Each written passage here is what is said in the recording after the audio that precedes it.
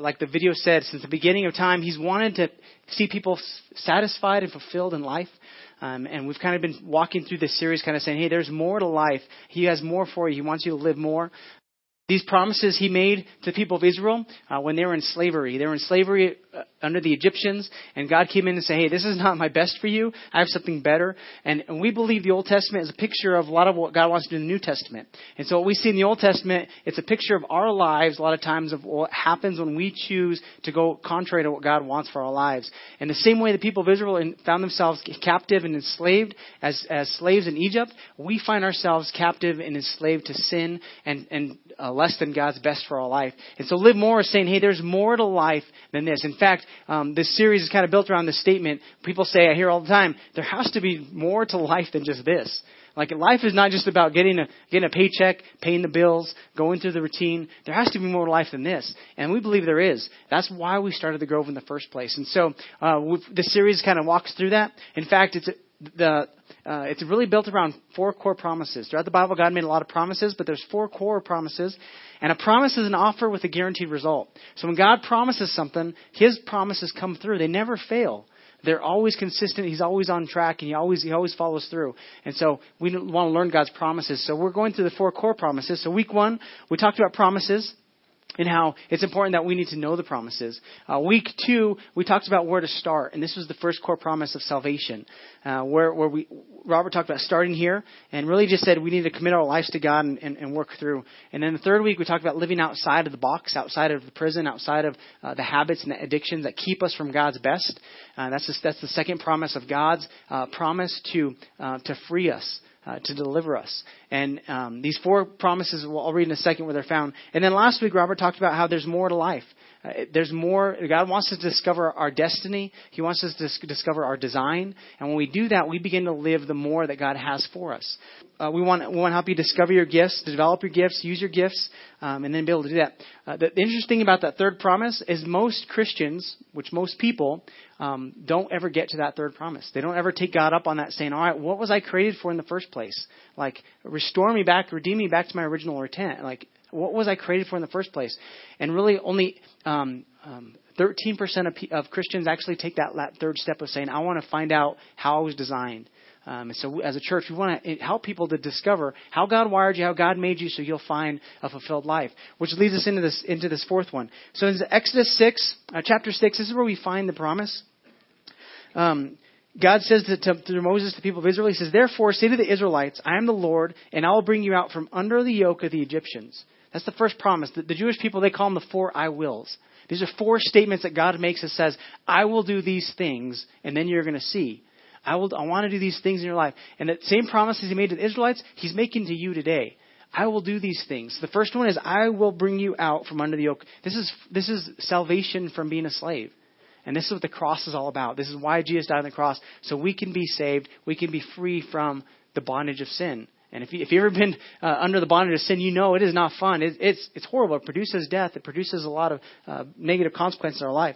Then he goes on to say, I will free you from being slaves to them. That kind of sounds like that's the same thing, but it's different.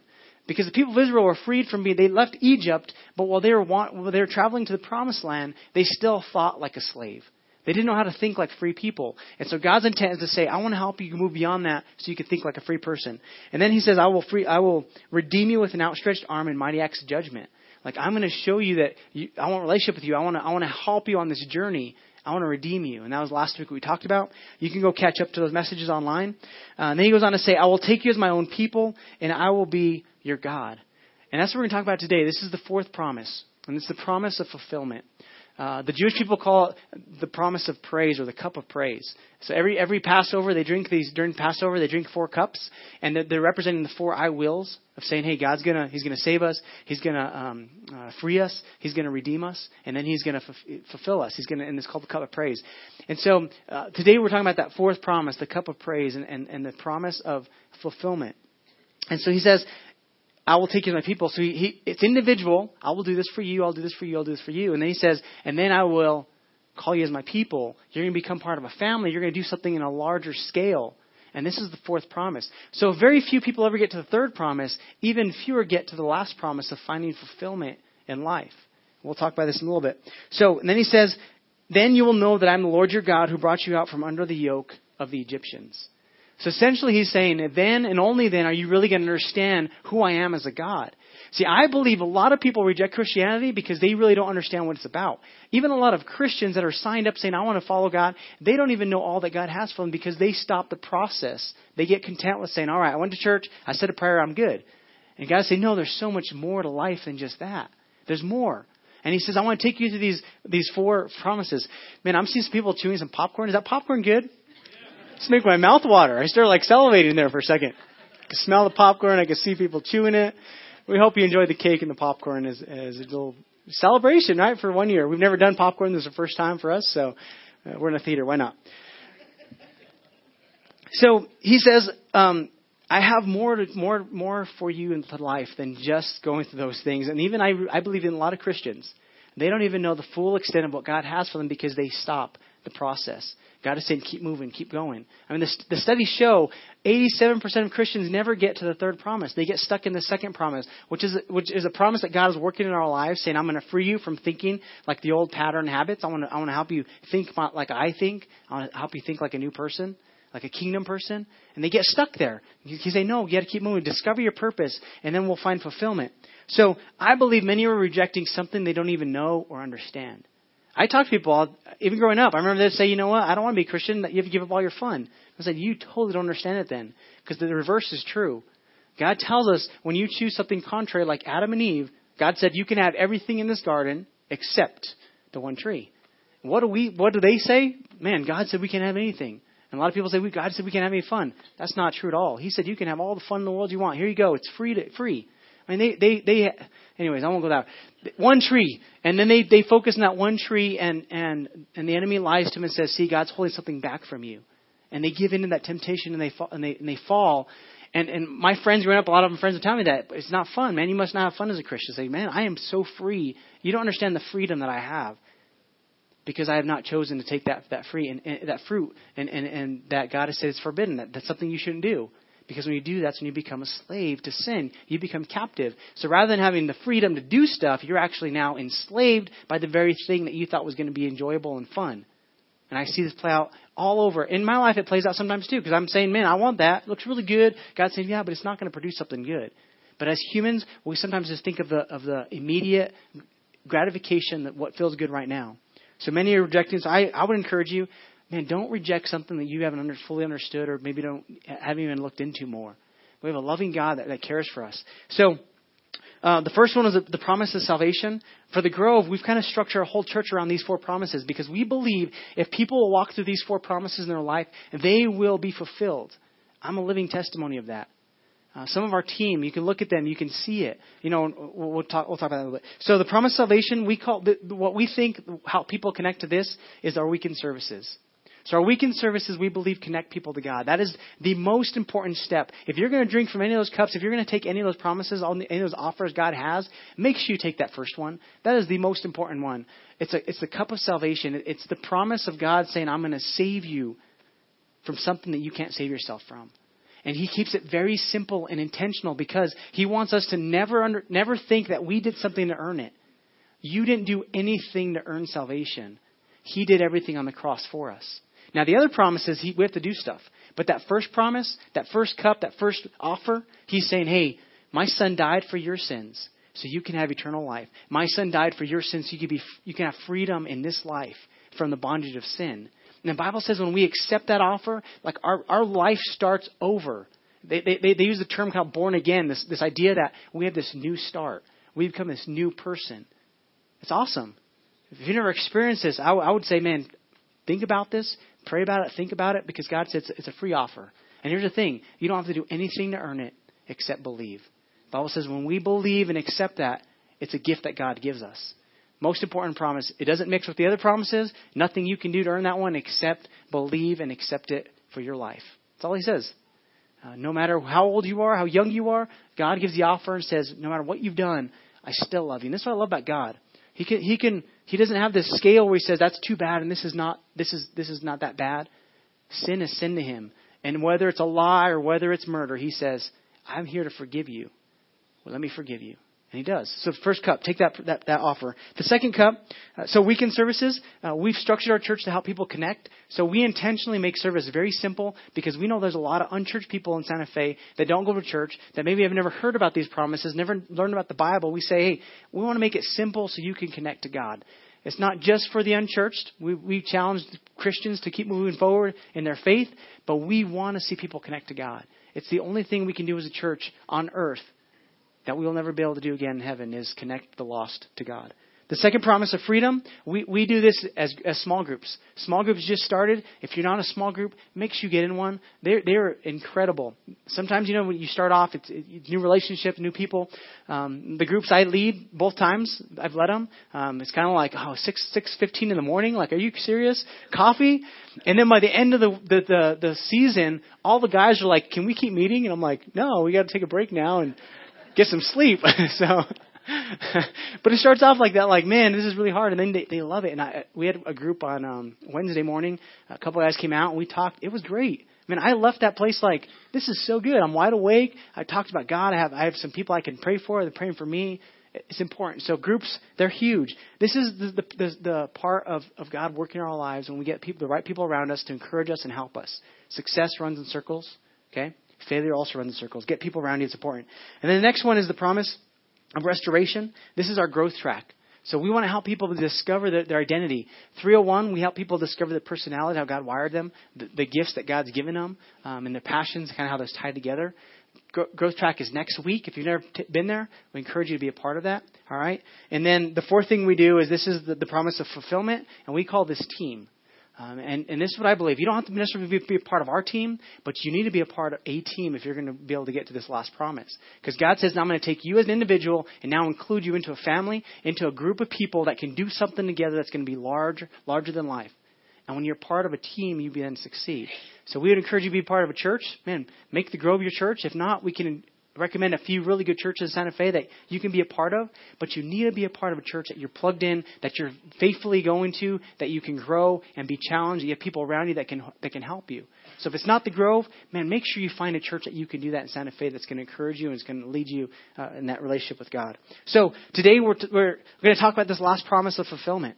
And so really it's the best life possible. We use this term. Part of our why we exist is to help lead people to the best life possible.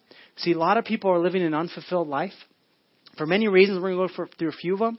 But let me tell you what Jesus said. He says in John 10:10, he says, we have an enemy who wants to steal, kill, and destroy. So Jesus is saying there's an enemy. He wants to destroy your life. He wants to bring destruction. He wants to distract you. He wants to, but I've come that you may be, what does that say? Fulfilled, right? You may have life in all its fullness. Would you say that? Say fullness. God wants you to have a fulfilled life. From the very beginning, He wants you to be fulfilled. He wants you to be fulfilled. It's a very simple statement, but it's true. God wants your life to be full. Another translator, he wrote it and said that you may have a life that is a better life than you ever dreamed of. We've kind of taken that and said the best life you could possibly have. If you want to know what the best life you could possibly have, look to Jesus. He shows us. So here's some things that keep us from 3 reasons we settle for living less than. Not living more, but living less. We let our past cripple us. All right, we end up looking through the rearview mirror most of our life rather than looking through the windshield. We end up looking at all the regrets, saying, man, I should have done that, I should have done that. It's bad enough that we have all the regrets and look through that, but we have an enemy that's also reminding us all of that stuff. Well, if you've drank from the first cup, you know what happens to all the past? You don't have to worry about it. It's wiped away. It's erased with your standing with God. Now, there's consequences that follow through that we have to live with, but if you spend your life looking to the rearview mirror rather than the window, you're going to miss everything that's in front of you. You're going to get stuck and miss all the things that's in front of you, and possibly cause you to even make worse decisions. See, in Psalms 38:4-6, the writer says, "My guilt has overwhelmed me like a burden too heavy to bear. I am bowed down and brought low." Man, our guilt keeps us low, but that first promise says, get rid of it. Man, start a new day. Walk into this new year, and this new day as a new start. Walk into this new one. Man, get the right people around you, so you can overcome this. So don't let your past cripple you. The other thing, the reason we don't live a full life is we let the culture define us. We let culture tell us how we should look, what we should be doing, what's popular, what's cool, how we should fit in. Essentially, we're all living our lives by somebody's playbook or somebody's script, whether it's our own, whether it's the enemy's that he's been planning for you for destruction, or God's. And God has a way for you to live. And if you live it, it's an amazing story. It's an amazing adventure. But you have a choice. So we can live the enemy's. We can live a counterfeit that the culture tells us if you have all this. And the culture does. If you have the right car, if you have the right amount of money, all this stuff, then you'll be satisfied. But how many of you guys know when you achieve all that stuff, you're still not satisfied? We see it over and over played out. People that have everything say there has to be more to life than this. And it's true. God said there's something more. So it's not about pleasing men. It's about pleasing God. In fact, Galatians 1:10 says, am I now trying to win the approval of men or of God? Or am I trying to please men? If I were still trying to please men, I would not be a servant of Christ. Paul is saying you have to move beyond that to now saying, all right, I'm not going to let culture define me. I'm now going to let God define me and live according to his way. And then this promise is discovered in that third promise, the promise of restoration. When you discover how God wired you next Sunday, 301, man, you'll begin to say, all right, I get this. Now I can let God define me because he's designed me. The third thing is we try to do it all alone. One of the reasons we don't live a fulfilled life is because we're trying to do it all by ourselves. I can pull up get it. I can do anything by myself. I don't need anybody else. In fact, some of you guys might even say, well, I just don't want to do it with other people because other people just stink. They let me down. We have an enemy that hates marriage. He wants to destroy your marriage. But it's not just because he wants you, just your marriage to be destroyed. He's trying to kill something even larger. See, we think, well, my relationships he's trying to get. No, he's trying to kill all your relationships. And if he can work into your marriage and make you hate the other person, eventually you'll start distrusting other people. You'll be suspicious of everybody. And that's the end game. He wants to ruin relationship after relationship because he wants you not to trust anybody so you're all alone. And when you're all alone, this is what happens. In Ecclesiastes, the writer says, there was a man all alone. He had neither son nor brother. There was no end to his toil, yet his eyes were not content with his wealth. So this guy had some measure of success. He had wealth, but he was not content because he was all alone. God created us to be, and this is where groups fits in. This is where being part of a team fits in, is we need people around us. And Cup 4 solves this, saying, will you be a part of something that's larger than your own life? Would you find a group of people you can be a part of that you can do this? So in Exodus 6:7, the promise of fulfillment says, I will take you as my own people and I will be your God. So he's saying you're going to become part of my family. I'm going to help you fulfill this where you do something larger. Because here's the thing. 1 + 1 + God, man, it's an unlimited amount of impact that you can have. 1 + 1, man, that equals it's more like 10. I mean, one person plus another person, you have a multiplying effect of like 10. When you add God in that equation, you have even a greater impact. And that's his promise, is saying, I will put you together with other people, and I'll be in the equation so we can accomplish something great. So you might be saying, well, yeah, you just want me to be part of your team. You want to join the church so we can be a part of the team so we can do something. You're just a pastor. Well, it goes beyond that. Here, I'll show you how. I learned this in school, in a psychology class. There's a man named Maslow. Maslow? Hierarchy needs, that guy? That's right? Yeah. He started doing looking into human behavior, and he found that there was these needs that every human being has. Not a Christian psychologist, a psychologist. And then he thought there were 6, and I think they added some other psychologists began to add on more, because originally he had 5, and then he added, I think, 2 more. And then after years, other psychologists said, no, there's more. The human behavior, there's something else that's driving people. So this is what he said. There's 8 human needs that we all have. The first is a physical need. This is a need for air, for food, for water, for shelter, for warmth, and for sleep. In the United States of America, 85% of people have these basic needs met. Okay? So the first need is just for physical needs. That's just to stay alive. So take a breath. You are using that need right now. We have the need to breathe. That's our physical needs. The second one is a safety need. This is where we need security. We need order. We need law. We need limits. We need stability. We need locked doors. And I would say this goes contrary to a lot of people think about God, saying, man, if I join God, it's not going to be fun. No, he's saying, I have a structure and I have order. And when you follow my way, you're actually going to be more fulfilled and free because you're not having to worry about all this other stuff. So, safety needs. This is why we carry weapons, why we stay within familiar relationships or familiar things, even when they're unhealthy, because there's this sense of, well, it's secure, it's safe. And people will stay in bad relationships or in a prison or an addiction because, well, it's safe. I understand this. Well, that's part of our safety needs. We want security. We want things to be familiar. Why we learn self-defense.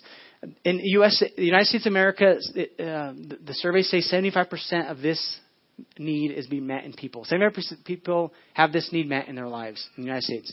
The next one is the love need. Everyone longs to be loved and to belong. They need family or affection, healthy relationships. This is why social media is so big in our culture, because it gives us this form of connection with people. This is part of that. We need love needs. In the U.S., only 50% of people say that this need is met in their life.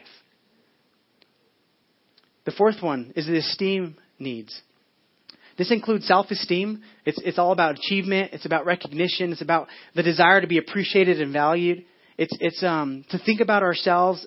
It's the way we think about ourselves, and it's the way others think about us. And then it's about how we think others think about us. That's the esteem needs, because that's important, right? We sometimes think like, man, those things, people think I'm really awesome. Or it's like, those people hate me, and they really don't.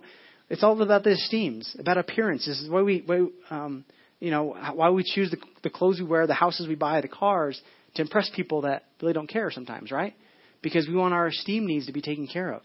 In the U.S., only 40% indicate satisfactory on this need being met.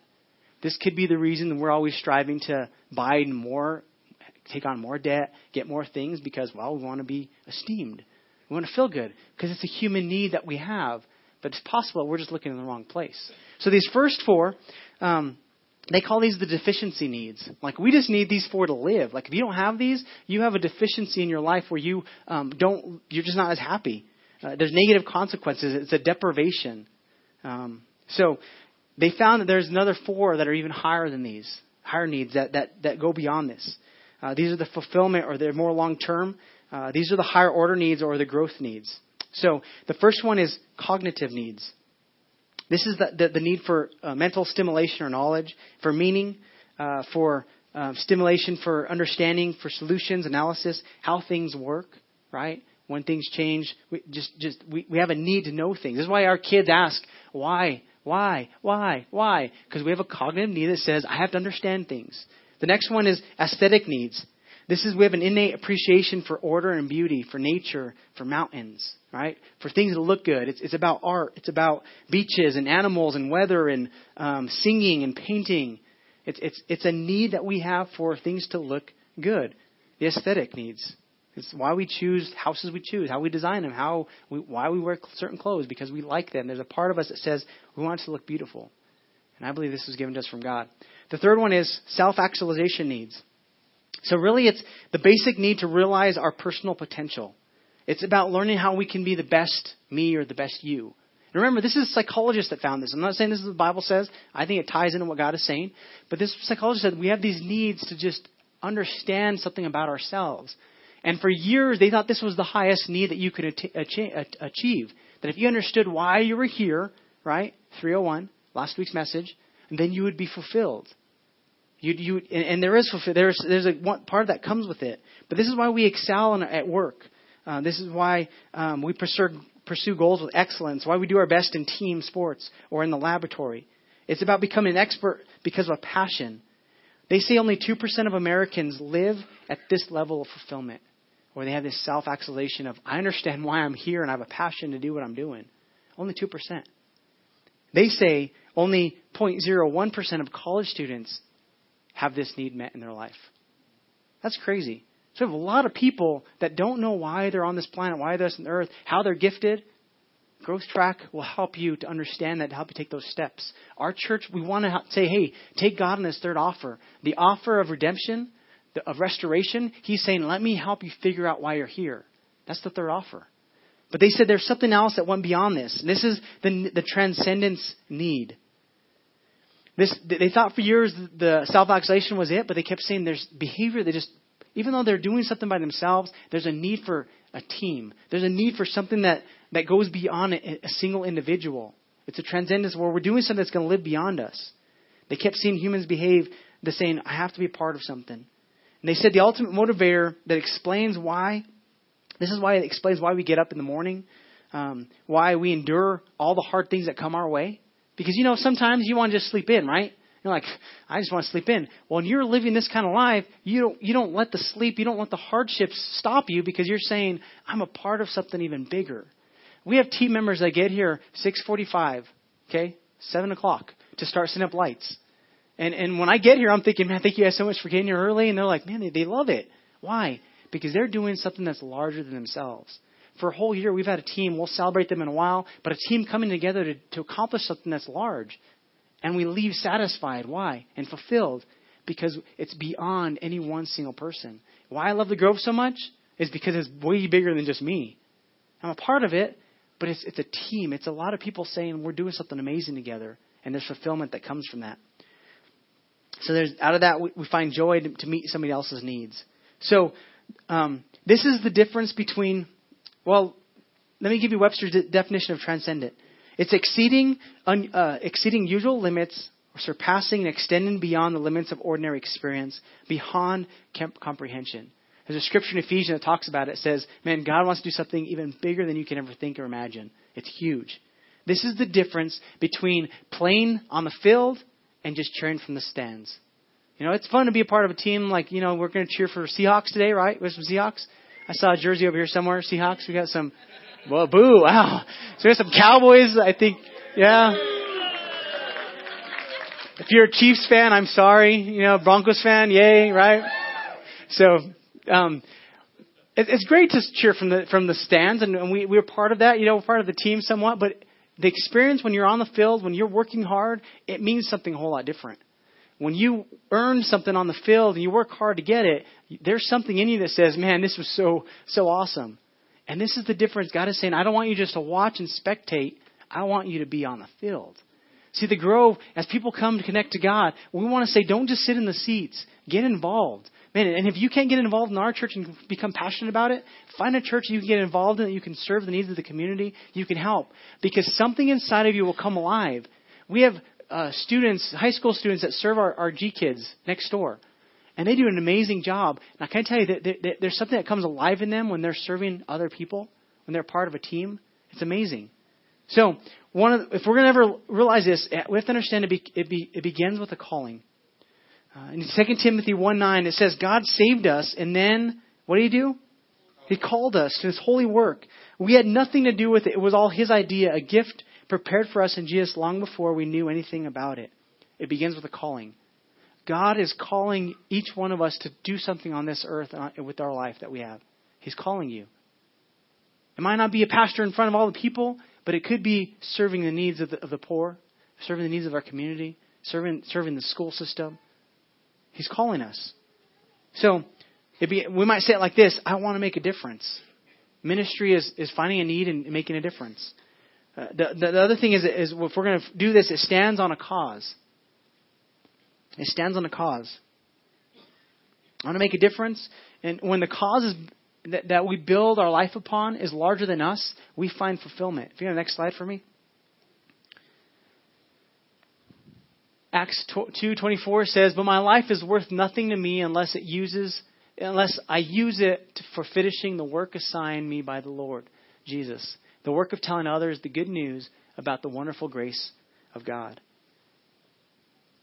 He's inviting us to be a part of the team. We can say it like this. Next slide. My computer stopped working. Doing something that makes a difference. Man, we want to be part of something that's making a difference in our world.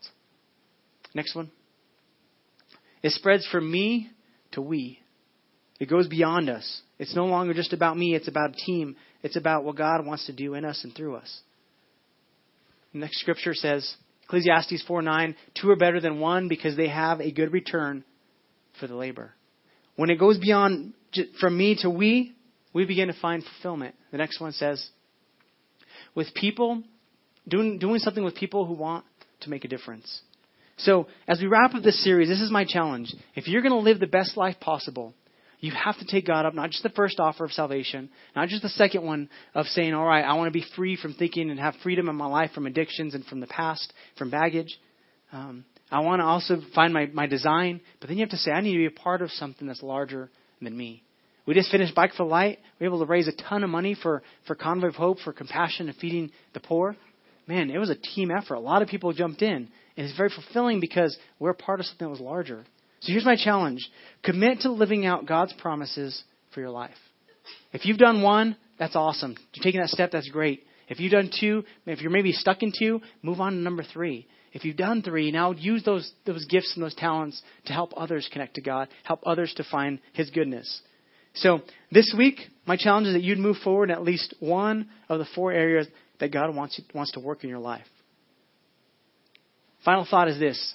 When Jesus, right before He died on the cross, He had a supper with His disciples and did the 4 cups, the Passover, and they went through the 4 I wills of saying God wants to do these things. The last cup, the cup of praise, He said, I will not drink this cup again until we're in heaven. So He fulfilled what He was going to do. But essentially He said, as you go through life, as you find fulfillment, there will be a day where everything comes together. And when we're in eternity, God's going to say, all right, now let's celebrate. There's a reason it's called the cup of praise. When you're a part of a team and you accomplish something great, man, you high five. When we crossed the border, the 500 miles, you should have seen the team high fiving all the cyclists, all the people that were there, had signs saying good job. It was awesome. It was amazing. Because it was a team we were celebrating. It's a cup of praise. And so God invites us. In fact, in Revelations, He says, blessed are those who are invited to the wedding supper of the Lamb. We're going to celebrate. So you're here today. You might have come to church. Maybe you haven't been here for a long time. Maybe you left a long time ago. Maybe this is your first time. Can I tell you today, God has an offer on the table for you. He's saying, would you accept this offer of salvation? He sent His Son to die in our place. The Bible says because we sinned, all of us have to pay for that sin through death. But God said, I'm going to send my Son to ransom to pay your payment. What you deserve, I'm going to remove that. I'm going to stand in the gap for you. And that's essentially why He was died on the cross, so that we have a way back to God. Nothing we do to earn it, but just by accepting His offer of saying, God, I accept that. So maybe you're here today. And you have a lot that's been going on in your life. Maybe you're at a place you're saying something needs to change. I need to be free from stuff. I need to move on. I need to find God. This would be the time where you take that step to that first offer of saying, God, I need your help. I accept that offer of salvation. If you're here today, would everybody close your eyes and bow your head? If you're here today and you would like to say, I want to accept that offer, would you pray with me? Pray for me? Would you just lift your hand? I'm not going to call you to the front. Just in your seat, I'm going to lead you to prayer. But if you're here, you're saying, I need God in my life. And I've lived too long without Him. I need His help. Awesome. I see those hands. Anybody else? Cool. That's awesome. I'm going to lead you to prayer. It's a simple prayer just saying, God, I invite you into my life. Help me. Help me find fulfillment. You know, all the things I talked about, God has for you if you'll just follow His plan. Would you pray this prayer with me? If you raise your hand, the rest of you, would you join me in this prayer? You that pray this prayer, Christians, just encourage them. Say, Father God, today I admit that I need your help. Forgive me of my past. Forgive me of my sin.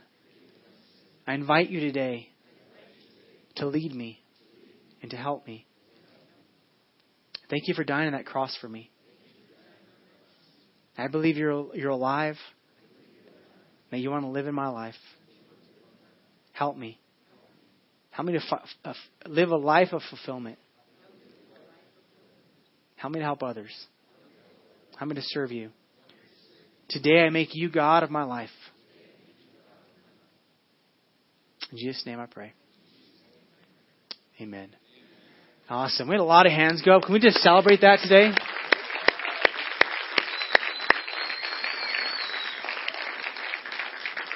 If you pray that prayer, we have a gift for you. We have a Bible on the table, and we have a book that's called 10 Steps Towards Christ.